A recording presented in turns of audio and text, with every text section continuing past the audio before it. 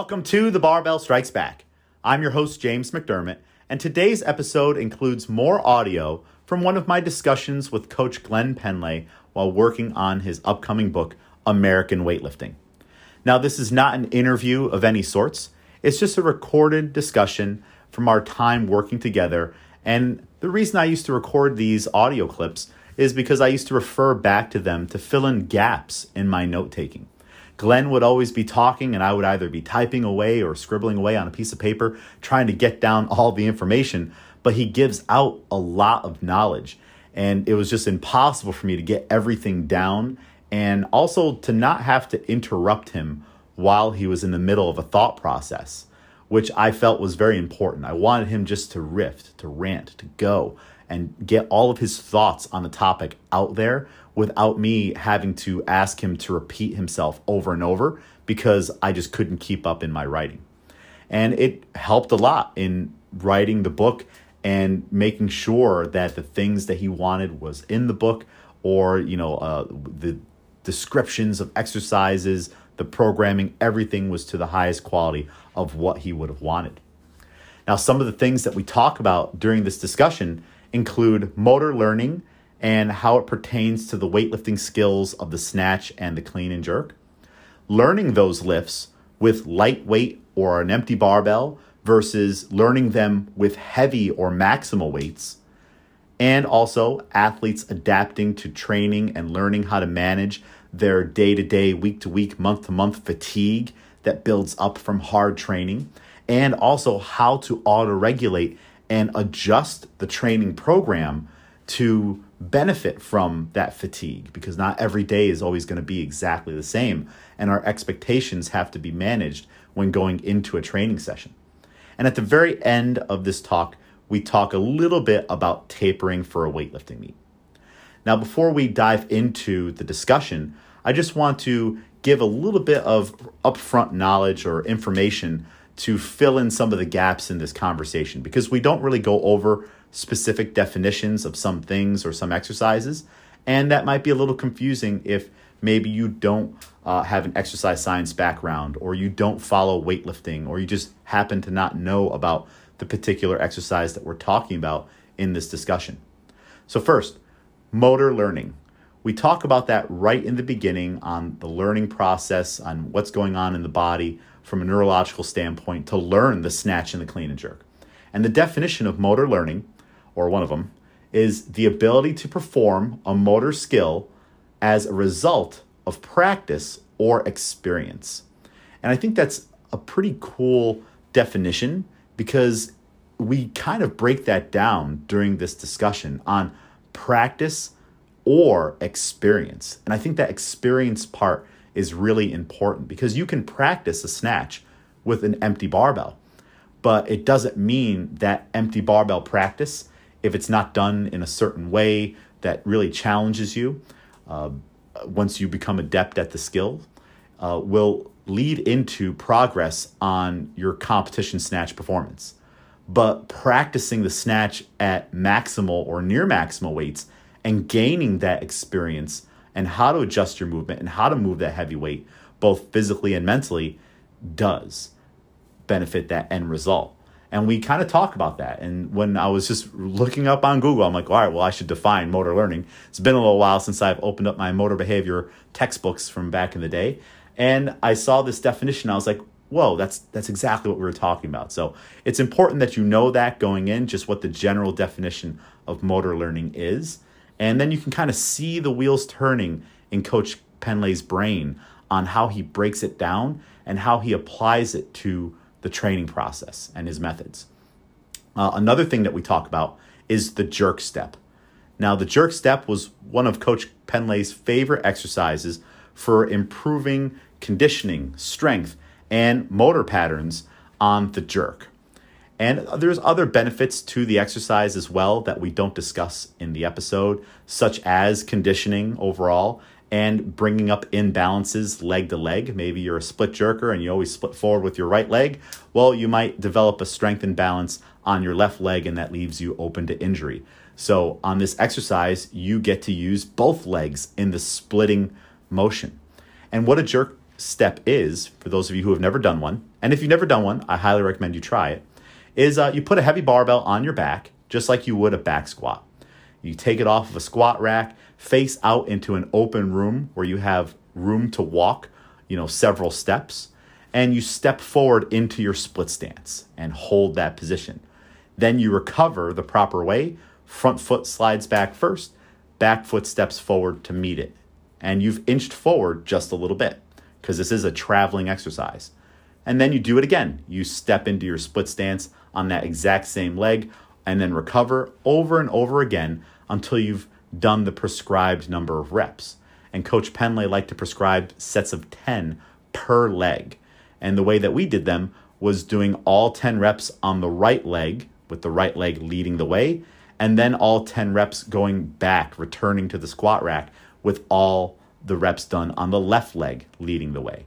And not only are you going to get your split stance and your jerk stance stronger, but you're also going to have quite the conditioning effect on this exercise. I would equate it to doing a 20 rep max back squat. Not just because it's 20 total reps, but having done both of them, I would say the pain and the suffering is pretty darn close on both. And that brings back a memory of when Coach Pendlay came to Albany CrossFit several years ago to put on a seminar. He had me demo jerk steps to the group. And we had just come back from lunch. We had lunch at Chipotle, and I got a giant burrito, quad meat, guac, rice, beans, the whole thing. Several pounds of food in my stomach. And then he tells me, he's like, James, need you to demo the jerk step. And I think he was looking for someone else to do it. And then a big smile came across his face. And he's like, I'll torture James for a little bit. So we slapped down 225 pounds on the bar. And I did all the jerk steps across the room with my right leg, all the jerks across the room back with my left leg. I wanted to die after 5 reps. I'm a weightlifter, I'm not a CrossFitter. My lungs were on fire. My hands and arms were on fire because I was squeezing the bar so hard because I wanted to drop it so badly. It was torture. I wanted to throw up, and that was the only way that I was not going to drop that bar. Is one, you're not going to drop the bar in front of a big group like that and Coach Glenn Pendlay standing in front of you, coaching you every step of the way. But for extra insurance, I was squeezing that bar as hard as I possibly could. So my hands and arms were on fire. My traps were on fire from just holding the barbell there. And I think I was starting to shrug up just to find some relief in the movement. And man, it was excruciating. That was definitely the hardest part for me of the entire weekend seminar. But it's such an incredible movement, as you will learn when Coach Pendlay discusses the benefits of it and how it pertains to motor learning and also training in a fatigued state with heavy weight. So I hope you enjoy this episode and this discussion with Coach Pendlay. Keep an eye out for more updates on his upcoming book, American Weightlifting. There will be more news on that in the coming weeks, and we are looking at definitely a fall release here. And I'm going to continue to release these discussions throughout the weeks before, during, and after that book comes out. And just for the benefit of everybody, and also just to excite everyone on the book as well. So again, enjoy.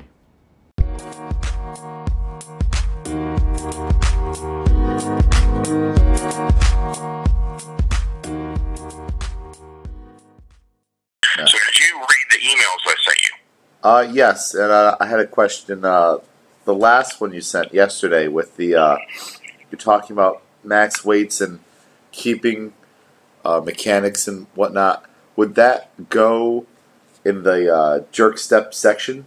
Since it kind of talked about the jerk step. No, I think that should go in a training session, because I think that is an overall thing that really matters in training. Together with the fatigue and the weight, because that is, it's like the motor learning. I really want to make the point that, obviously for motor learning, the number one important thing, or one of the most important things, is actually do the correct motion that you want to learn. You have to practice that motion again and again. I think in an email, I made the point that that's kind of what separates weightlifting from powerlifting. Powerlifting is pretty different.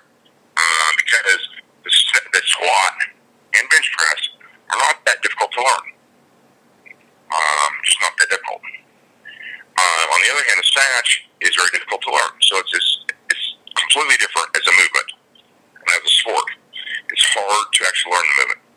So the snatch, you can practice a snatch with an empty bar until cows come home. It just doesn't really make a difference. It's okay to begin learning. You can get a start, but that doesn't go very far.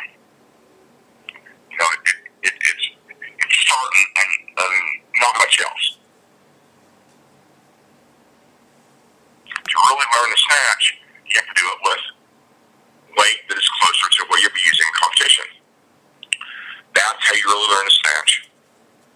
That's how you really learn weightlifting. Things like the jerk steps. Well, the other thing is fatigue.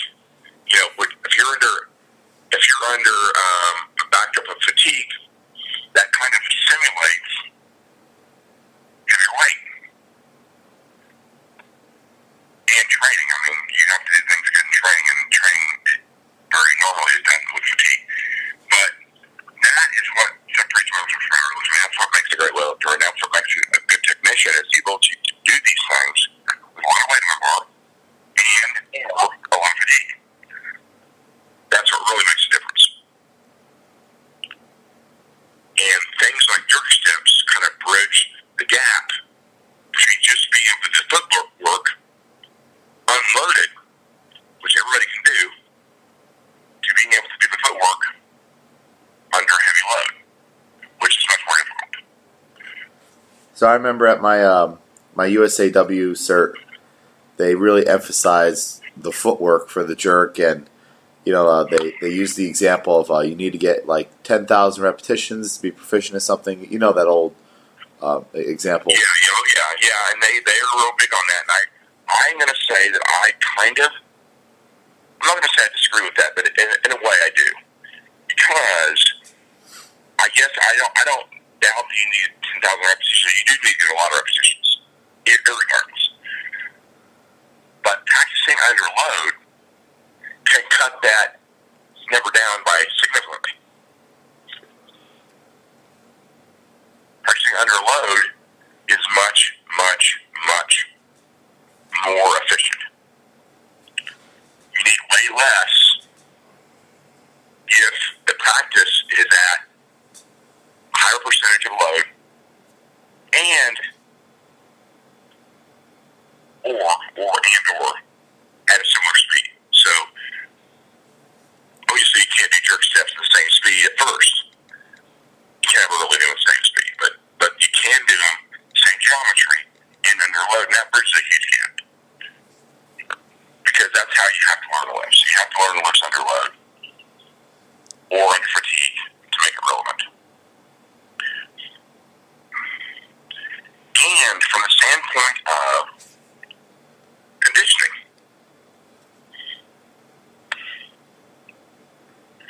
that sort of things really sets weightlifting apart from a sport like powerlifting. When you're training, you have to do these movements correctly. For conditioning, basically, conditioning almost simulates a heavy load. But in training, being able to do these things under fatigue simulates heavy load. So things like the jerk steps, where you have to move your foot correctly, assume the correct geometry, stop the front shin or some front knee from going forward when the shin's exactly vertical instead of going past vertical every time. That is hard to do under load or under fatigue. That makes it much harder. With no load or no fatigue, it's very easy to step forward the correct distance. The more tired you get, or the heavier the weight gets, the harder it becomes. Really good practice will take that into account. And that's something that jerk steps do very well. Every conditioning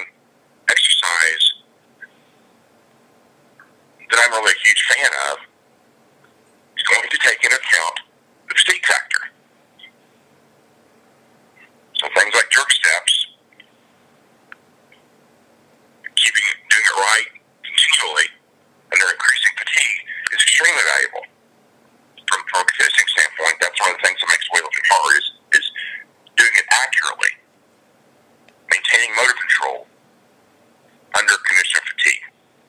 That's one of the things that are hard about weightlifting. It's one of the things that you need to practice. I mean, everybody, I think, knows that as you fatigue, your motor control goes out the window. That's like motor learning 101. And if you took that stuff in college, you learned years and years ago. Yeah. Would you say that weightlifting's more or closer to a sport like tennis, where you have to have good technique on your strokes when you're tired and fatigued?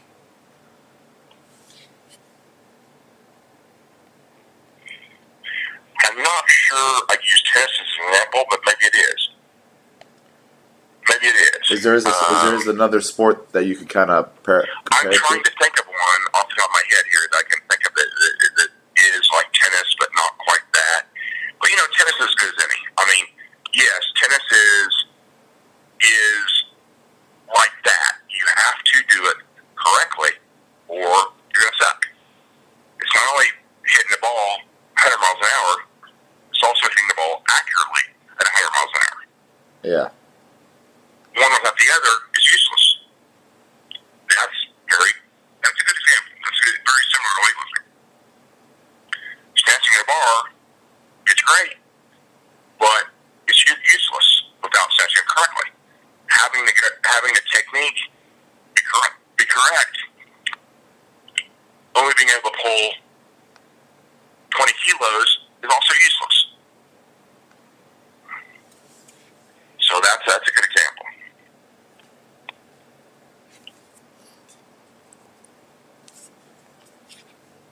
Let's see here. You sent me. But that's one of the things I really, really, really want to drive home in the training chapter is the fact that that's one of the reasons why I love exercises like jerk steps.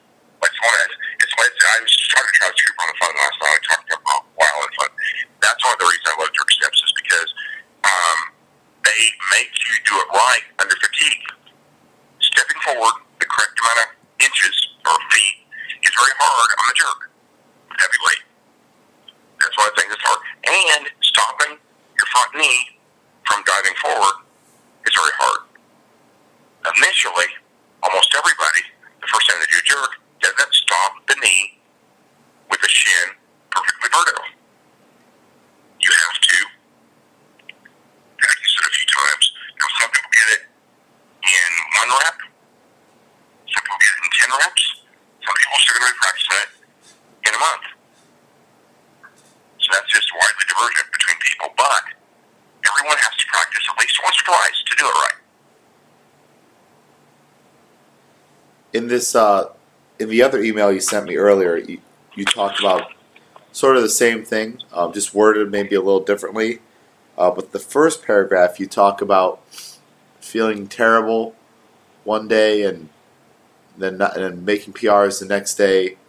So it's kind of along the same lines. And I think most people, when they start to feel terrible, it's normally when they take a rest day, or start to back off their training. Yeah, I mean, in weightlifting, that's one of the things that's just the way it is. I mean, I've seen that again and again and again. You just can't get away from it. When you are actually making progress, when you're in that mode of adapting, is what I call it, kind of. When you're actually adapting, you're not going to feel the same every day. It's not going to happen. You're going to have one day that's great, and one day that sucks. It's just kind of horrible. And I've had to tell so many people that. I was just talking. I've got a guy that I'm coaching right now. Well, let's see. I think he's from Massachusetts. But I just sent him an email last night because he's having this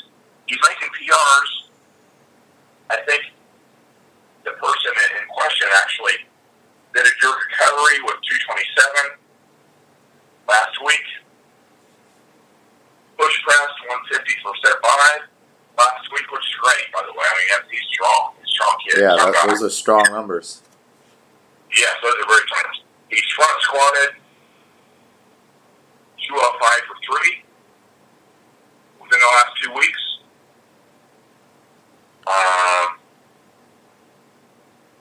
He's a strong guy. He's very strong numbers. But he is at that point in the last month or 2 of training where he's been making PRs, at least 1 or 2 PRs every week. But yet, at least once a week, I get a email that says, I missed all on my list today. I couldn't even make 90% on a snatch.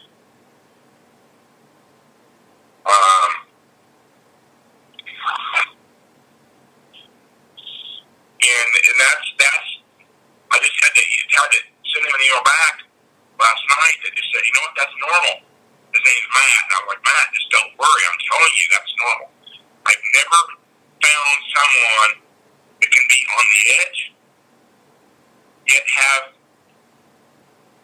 days every day that are the same. When you are on the edge, that's what I kind of call it, on the edge. I don't know, for lack of anything better to call it.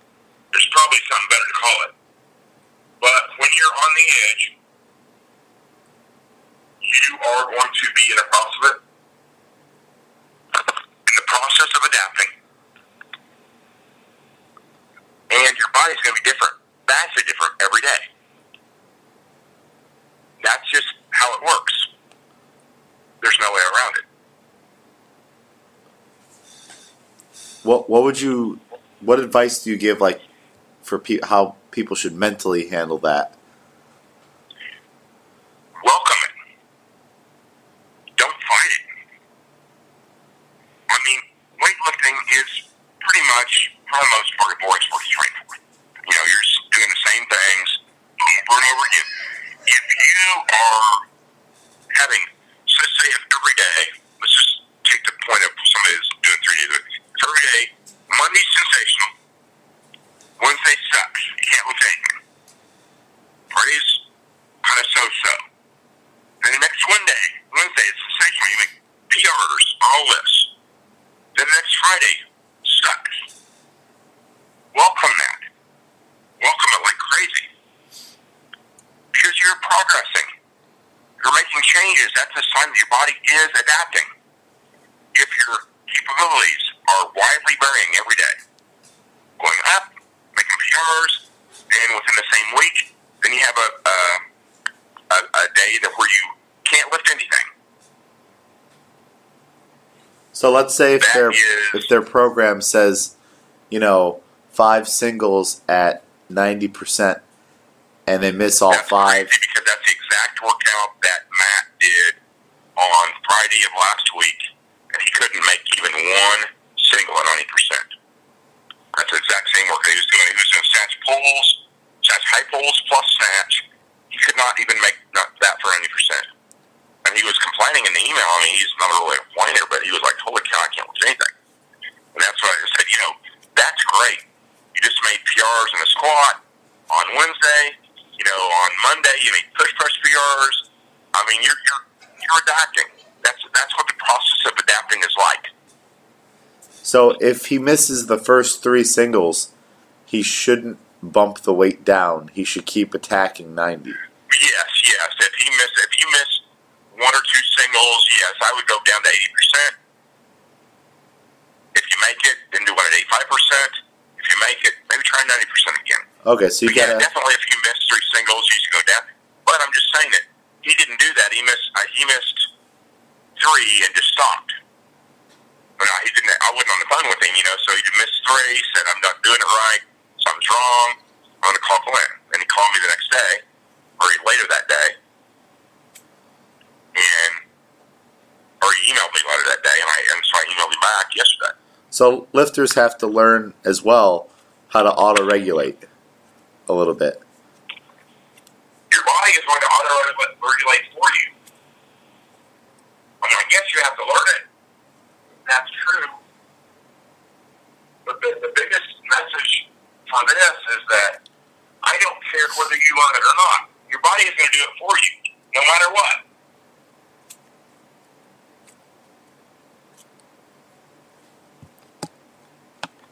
Now, so coming off of this, they're going through the adaptation phase and process. Things are tough. Their body's learning things, and leading up to a meet, do you normally have your athletes taper? And when they do taper, that probably gets better. What they were going through earlier. Yes, I have them taper. We usually do like a 2-week taper. That's one of the things that I've changed as I've gotten older. I used to do like a very small taper. Very small taper.